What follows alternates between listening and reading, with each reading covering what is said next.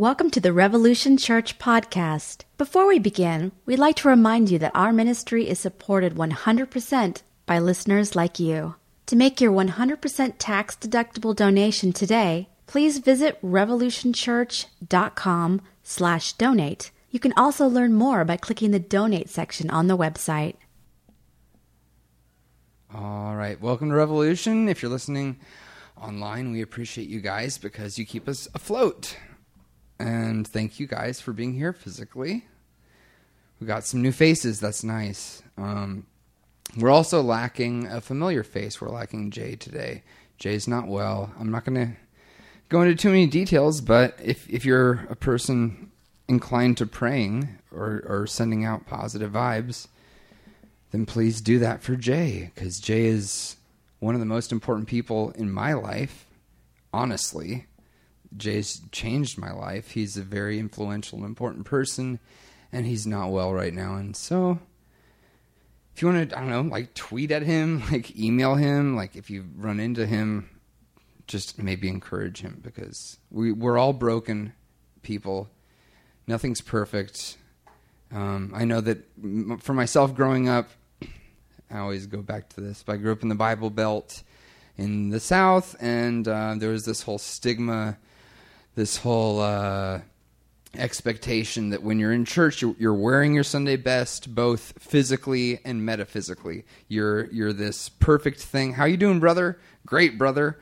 Like, you're not being real with people. You're shocked when it comes out that somebody is struggling in any way, and that's just not real. That's some fake play, plastic BS that doesn't really fit in with real life. And so people are broken, and we struggle, and we need each other to help each other stay standing sometimes. We need crutches sometimes.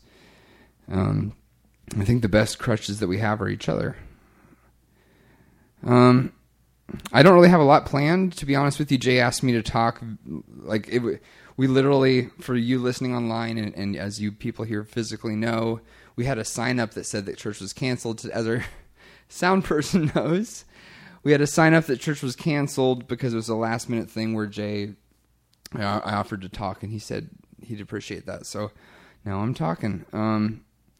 So I don't have a whole lot planned. I don't have a whole thesis statement. I don't have a whole rigmarole planned out, but I want to talk a little bit about,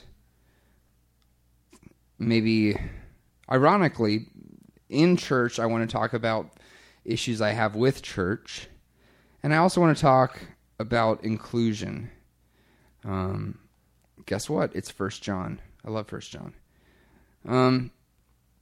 So yeah, like I was saying, when I grew up in church, there was a lot of fakeness, a lot of masks being worn, and masks that resembled each other. Like there was a uniform way to be.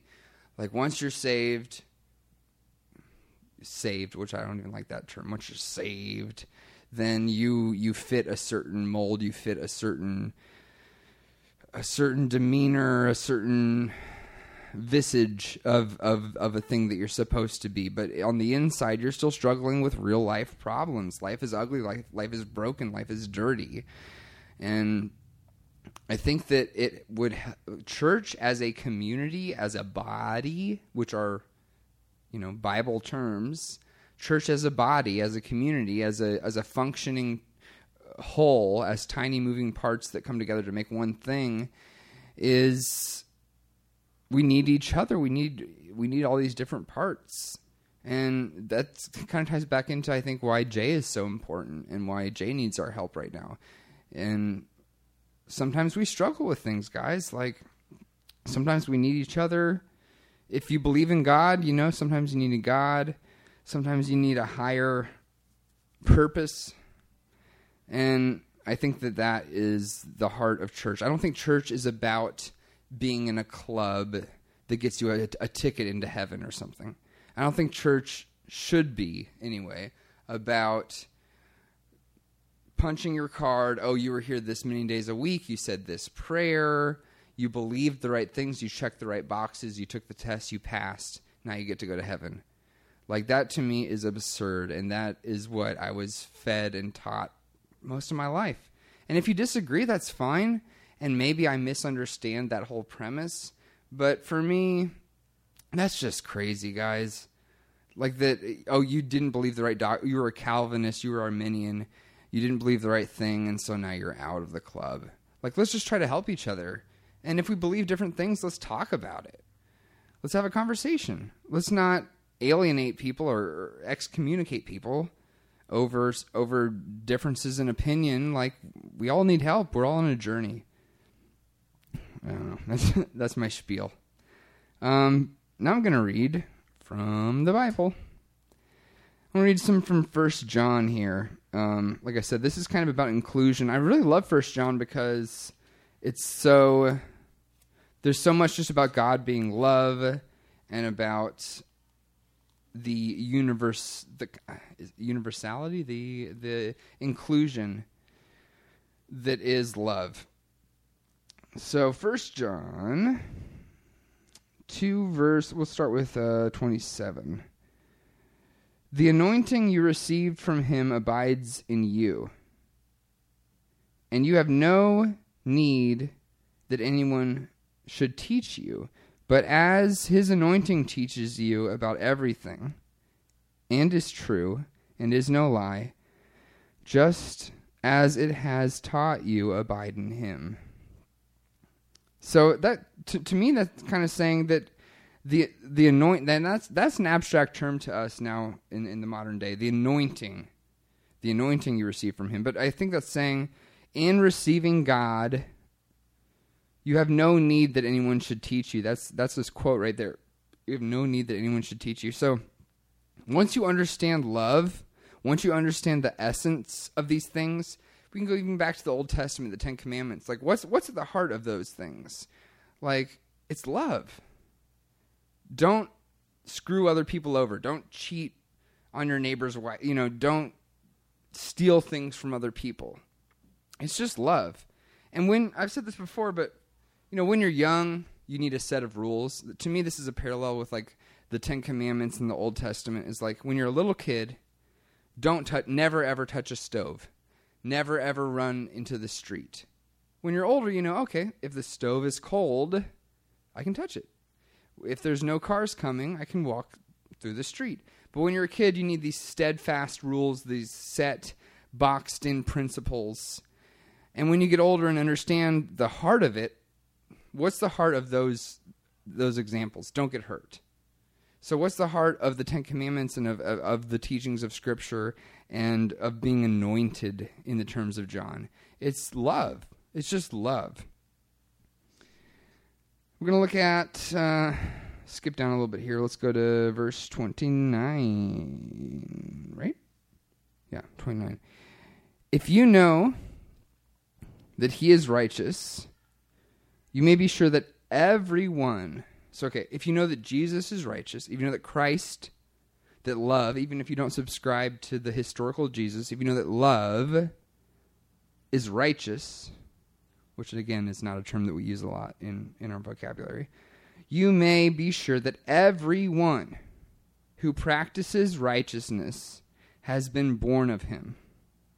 To me, that's a very inclusive assertion, is that everyone, not everyone who said the Lord's Prayer, not everyone who said the sinner's prayer, not everyone who was baptized, not everyone who took all the sacraments, but everyone who practices righteousness, who practices loving each other, who practices looking out for their neighbor, has been born of him, which in Christian terms is saying is of God, and God is love, is of love. So, I don't know, that seems like a very, very inclusive verse. There's the old, I don't know how you guys feel about this, but there's that old example, like, what if you're born on a desert island and you never hear the name of Jesus? Then the answer that I would always get to that in youth group back in Kentucky was, well, Jesus would appear to you and give you the option. Yeah, that doesn't make a lot of sense to me, guys. I think Christ is love, I think this book is very important. I know it is to me. But I think the heart of it gives it the power. I don't think that these stories, these fables, these myths, I don't think that they have power in and of themselves, in and of these characters. I think that the heart of it, like back in verse 27 here, the anointing you've received abides in you, and you have no need that anyone should teach you. So I think that the heart of this, that love is the driving force, that God, synonymous with love, parallel with love, is the driving force. And it's a hard thing to do. It's not easy. It's not easy to love each other. I'm kind of getting off the rails here, but let's keep reading 1 John. Chapter 4, verse 7. Beloved, let us love one another, for love is from God, and whoever loves has been born of God and knows God. That's a big, sweeping statement. Beloved, let us love one another, for love is from God, and whoever loves has been born of God and knows God. That's powerful, guys. That gives me goosebumps to even read that. Whoever loves. I don't think that that's just the Christian population. I don't think that's just the evangelicals or just the Catholics or just these conflicting, feuding sects. I think that's a pretty broad statement and a beautifully inclusive statement. I'm continuing with verse 8 here. Anyone who does not love does not know God, because God is love. That's a big one. Anyone who does not love does not know God, because God is love. God is love. Down to verse 11. Beloved, if God so loved us, we also ought to love one another. So, and I dance around things sometimes, and I use elusive language sometimes, but I think that this is pretty direct. If God so loved us, we ought to also love one another. We gotta watch out for each other. We gotta love each other. We all mess up, and I know I'm sitting up here talking to you guys like I'm the pastor, or like I'm the speaker or whatever, but I need your guys' help as much as anybody. And so does any pastor. So does, not to be too on the nose, but so does Jay right now. We need to love him. He needs us, guys, and we need him. We need him bad. We're important to each other. We're different parts of the same body. And an ear doesn't have to know it's an ear. Like, you don't have to know that you're part of the body to be a functioning, integral part of something that is a bigger whole. You don't have to know exactly your place to still play the role that you're playing, I think. And I think that church, like I've said before, church is synonymous with community, and I think community is very important. I think it is effing integral. Like, we need each other, guys. And however that interprets itself into your politics or into your home life, that's up to you to decide. I'm not going to tell you the right way or the wrong way to think about that. But we need to help each other out. And I know I wouldn't be here without the help of other people, without doctors, without friends, without loved ones, without family. We really, really need each other. And whatever you believe is fine. But this is the medium. This book right here, this Bible, this cultural Judeo-Christian ethical system is how I communicate. And so I think that love is God, and God is in us, and we are to emulate Christ, being a Christian, a little Christ in Greek. We are to be members of the body of Christ and help each other and not judge each other, but love each other. Let's look at... Oh, this is perfect here. Verse 11 of chapter 4 of 1 John. Beloved, if God so loved us, we also ought to love one another. No one has ever seen God. If we love one another, God abides in us, and his love is perfected in us. It's not his perfect love is in us. It's his love is perfected. It's sifted out. It is... What's the word? It is... it goes through a process of renewal and of perfection in us. If God so loved us, we also ought to love one another. No one has ever seen God, which Moses might disagree with that one. He saw God's hand popping out of a cloud, apparently, but I wasn't there. I don't know if that happened or not. No one's ever seen God. If we love one another, God abides in us. I think that's saying we've never seen the source. We've never seen the ground of being in Tillich's terms. We've never seen the actual originator of this love. But if we show love, then love abides in us and is perfected in us. Not to say that we are God or that we are love, but if we consume, it's almost like communion. If we consume Christ, if we consume love, if we consume God, then it abides in us and is perfected in us. And is that just to get us a ticket into heaven? No, it's for us to perfect each other and to help each other and to show love to each other and be love for each other. If we're not loving each other, then love is non-existent. And then where does that leave God? If God is love and we stop loving each other, then God's dead. I don't want that. I know I'm all over the place, guys. I really didn't plan this out at all. I'm just going to read one more verse, and then I'd like to have a conversation with you guys if you have anything to throw back at me, because I know I'm very scatterbrained right now. I'm very emotional right now, to be honest. Speaking of mental health, I recently changed my SSRIs, my antidepressants. I think it's working out pretty well. I cry less. I hadn't filled my my anti-anxiety meds in a while because I was embarrassed to go to my doctor to get my refill that would help me feel better. Like, what? Like, the solution is so obvious. Like, I could have just gone to the doctor, but I was too embarrassed to go to my psychiatrist to get my meds filled. Like, what? That's absurd. It's crazy. But I did, and now I think I'm in a better place mentally.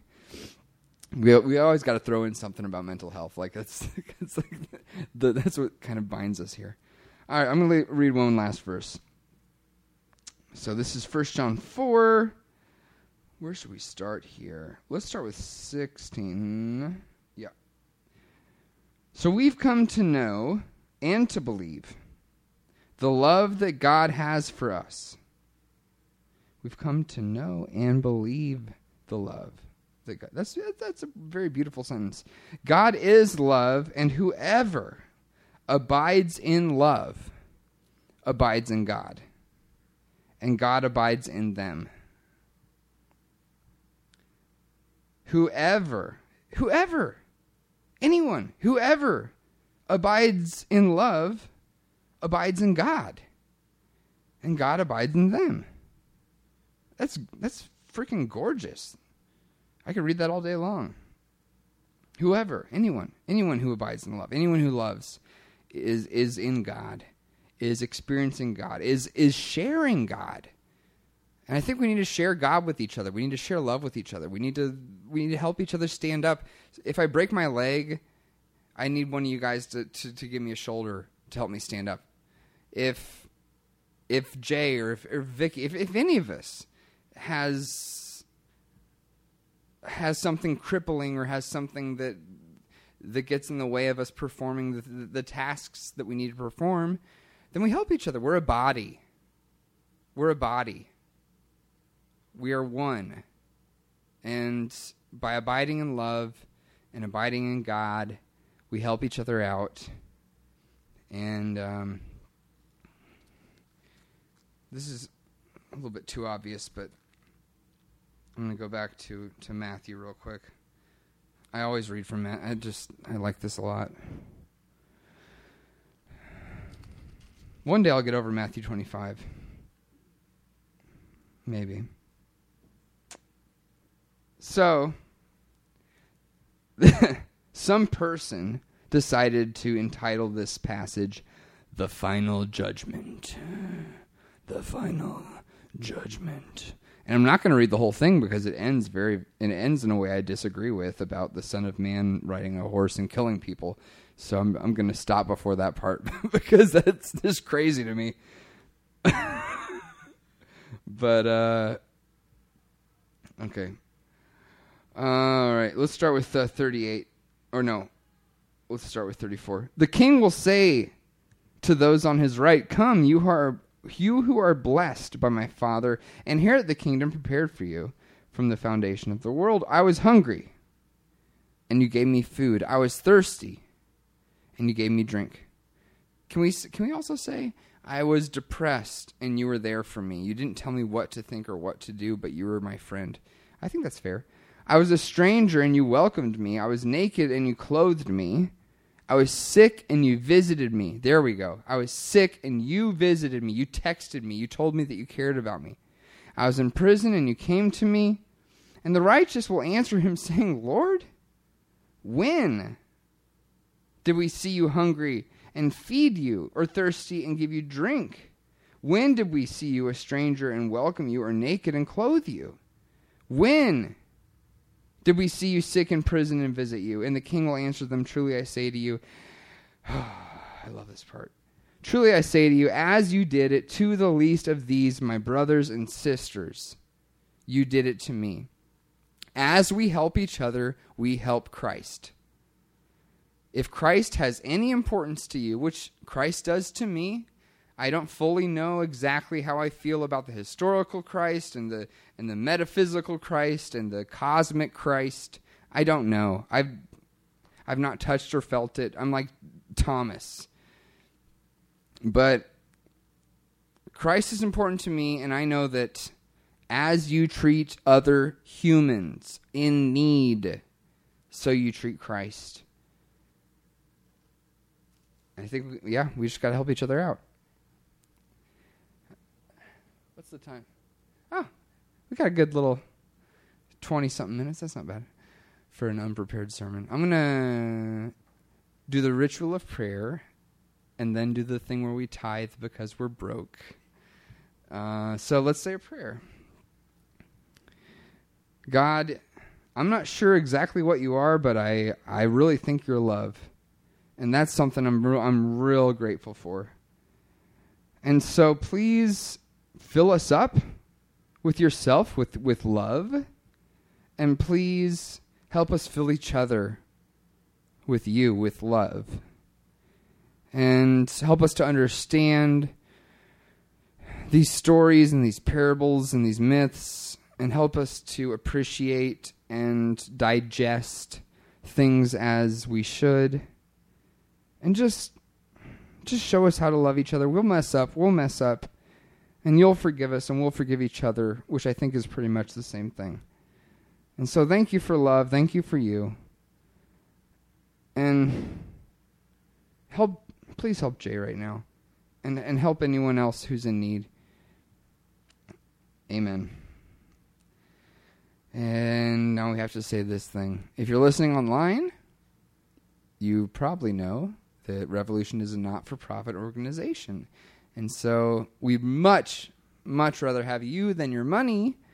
But if you have any extra money, we could use it because that's the only way that we can do what we do. So we'll pass the hat here in the room. And if you're online, you can go to revolutionchurch.com or to our Facebook, and you can easily donate there. Thanks for listening.